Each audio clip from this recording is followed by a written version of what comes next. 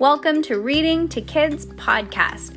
I'm your host, Jenna. And I'm your host, Peyton. And we're here to read to you or with you.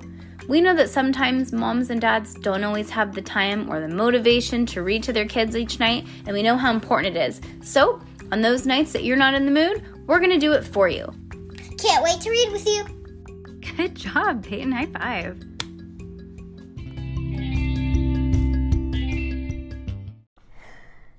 If you're reading this, it's too late. The Secret Series by Pseudonymous Bosch, Book 2, Chapter 30. And if you've been reading along with us, you know that this book is weird and it counts backwards. All right, so we're going from 30 all the way back down to 1. Hard alee! The ship tacked to the left and leaned precipitously. Cass and Max Ernest grabbed each other, laughing as a spray of water hit them in the face. Around them, a crew hoisted and foisted sails whipped in the wind. They caught and went taut, and everything in the ship's brass fittings flared in the sun. "Don't worry, this ship is sound," shouted their host, leading them into a wooden deck so swabbed and polished that it shined like glass. "She may be 200 years old, but she's armed with all the latest technology." "We're not worried," Cass shouted back. How could they be? The ship was glorious to behold. And yet, she couldn't help noticing that she couldn't help feeling this man so closely resembled Dr. L. was unnerving. He had the same perfect silver hair that had frozen in time, like the kind of eternal wind. The same perfect tan skin, the same perfect white teeth that made him look like a photograph rather than a person, the same exact, distinctively indistinctive accent. Do you think he wears white gloves, Peyton? Peyton. She's fallen asleep. How was it that Cass's imagination? Pietro hadn't resembled his brother in the least. Usually she'd pictured a long, snowy beard, blinking eyes, and a wizard's cloak or something, a tuxedo, a top hat.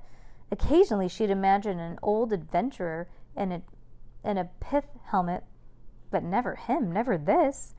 She shook off the thought. Here at last was her adventure, the one she'd been waiting for so long. Enjoy it, she told herself. "Cassandra, Max Ernest, can you tighten this line for me?" their host asks. "That's a winch. Can you crank it this way?" "Okay, as long as he doesn't have a glove, you know it's Luciano. Luciano? I don't freaking know. "Cass and Max Ernest, can you tighten this for me?" Blah, blah, blah, blah, blah. He started the job for them, then said, "I've got to get something below. Be back in a minute." And he headed away. Oh my God, if he is really Dr. L and he brings up the Golden Lady, I'm going to be freaked out. Thrilled to be given a task, Cass tossed her backpack aside and joined hands with Max Ernest. Together they began tightening the line to the ship's rearmost sail. And just a heads up, why is he looking so young like Dr. L if he's a normal person and never took the elixirs like them? Because he should look like an old man if he was just a normal kid that never took the elixirs. So that's something to think about. And Peyton's not even listening to me. And then suddenly the line went slack. Before they knew what was happening, the rope was looped around them and they were pulled off of their feet. They fell together on the hardwood deck and slid across the polished surface. "Hey," said Cass. "Ow," said Max Ernest. Roughly, a deckhand began to tie Cass and Max Ernest to each other, back to back. "What are you doing?" Cass cried. "Pietro, what are you doing? Stop that. That hurts," protested Max Ernest. "You won't struggle if you know it's good for you," threatened the deckhand. He tied his hands together for good measure, then left them lying on the deck. "You think this is a test to see how we act if we're captured?" asked Cass, fighting back the tears. "Maybe, unless—" "Oh no, look," said Max Ernest, nodded up towards his nose. From their vantage point, they could see for the first time the flag flapping in the wind on the top of the boat's tallest mast. "Wish I could tell you that it was the flag of the Tertius Society, or, for that matter, the flag of the Royal Navy or the Merchant Marine, or even that the skull of a crossbones of a pirate ship would have been preferable to the reality. Alas, the flag was none of those things. Rather, it showed a white sun emblazoned on a black background, the flag of the midnight sun. Although tied back to back and unable to see each other, Cass and Max Ernest shared the same expression of despair. They were prisoners again. And nobody, not even the Tertius Society, knew. What are those? Minutes later, Two skeletally skinny girls, twins, hovered over Cass and Max Ernest, eyeing the ship's new captives with lazy curiosity. Aside from their different colored hair, one was blonde with pink streaks, the other brown with purple streaks. The different colored bikinis, one was pink with purple polka dots, the other was purple with pink polka dots. They looked nearly identical. Judging by their faces, they may have been about 16 or 17, but I wouldn't try to guess their real ages. They were, after all, part of the midnight sun. As Cass and Max Ernest could tell immediately by the gloves on their hands. "Those what?" asked the purple one. "Them," said the pinker one, pointing with the curl of her toe. She moved with an odd jerkiness, as if she were a marionette on a string. "Oh, those," said the purpler one.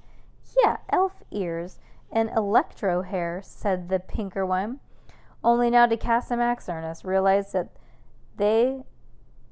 it was they who were being spoken about in the third person. "I'm Cass, this is Max Ernest," said Cass, forcing herself to speak boldly. "There's a terrible mistake. Please, could you—" "Elf is Cass, Electro is Max Ernest," said the purpler one, ignoring Cass. "Oh. Well, what's that then?" "I just told you. It's a Cass." "No, that thing," said the pinker one. She pointed her toe at Cass's sock monster hanging from Cass's backpack, a few feet out of Cass's reach. "Oh, that's cute. I so want it." "Well, I so want it more." "But you said you didn't know what it was." "Neither do you." So there. "Hey, that's my sock monster and you can both have him. If you untie us," said Cass desperately. "I'll make you another one." The girls stared at Cass as she levitated. The girls stared at Cass as if she just levitated or turned into a frog. "No way, I think they told us to do something," said the purpler one. "No way, I'm taking that thing just to show it a lesson." "No way, I'm taking it." They both lunged for Cass's sock monster and slammed into each other. Their tiny bodies toppled on the ground on top of Cass and Max Ernest.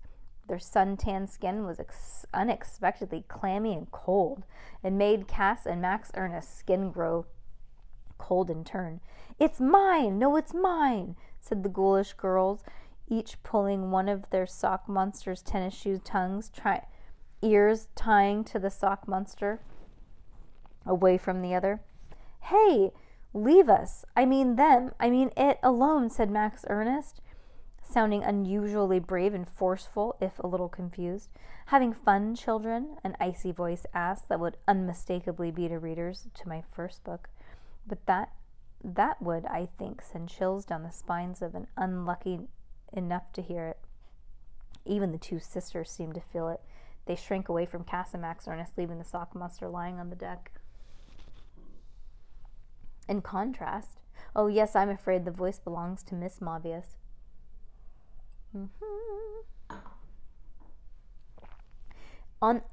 In contrast to the loud, clacking sisters, she walked towards Max and Cass Ernest with almost preternatural calm. Although dressed for the sea in a gleaming white, Miss Mobius seemed to carry with her a kind of darkness. No friend of the sun, she exposed hardly a speck of skin to the elements. To shade her face, she wore a hat with the brim so broad she appeared to be sprouting wings. To shield her eyes, she wore a pair of mirror sunglasses so enormous that they gave her head a look of a space of an alien, or maybe a gigantic fly.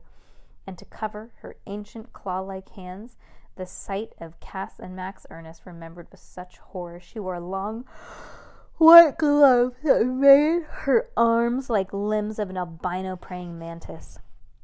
Miss Mobius herself, if you could see only a mouth, admittedly an exquisitely beautiful and ever more youthful-looking mouth, and even that she'd covered with frosty white lipstick that glittered with an unnatural phosphorescence. "Ah, Max Ernest, darling. Ah, Max Ernest, darling, my dear Cassandra," cried Miss Mobius, circling her captives so that she could get a better look at both of them. "Two happy reunions," She raised her cocktail glass, ice tinkling in tune with her voice. I wouldn't call it that, Cass thought grimly. I see you've met Romy and Montana Skelton. If these were the famous Skeleton sisters, Cass marveled.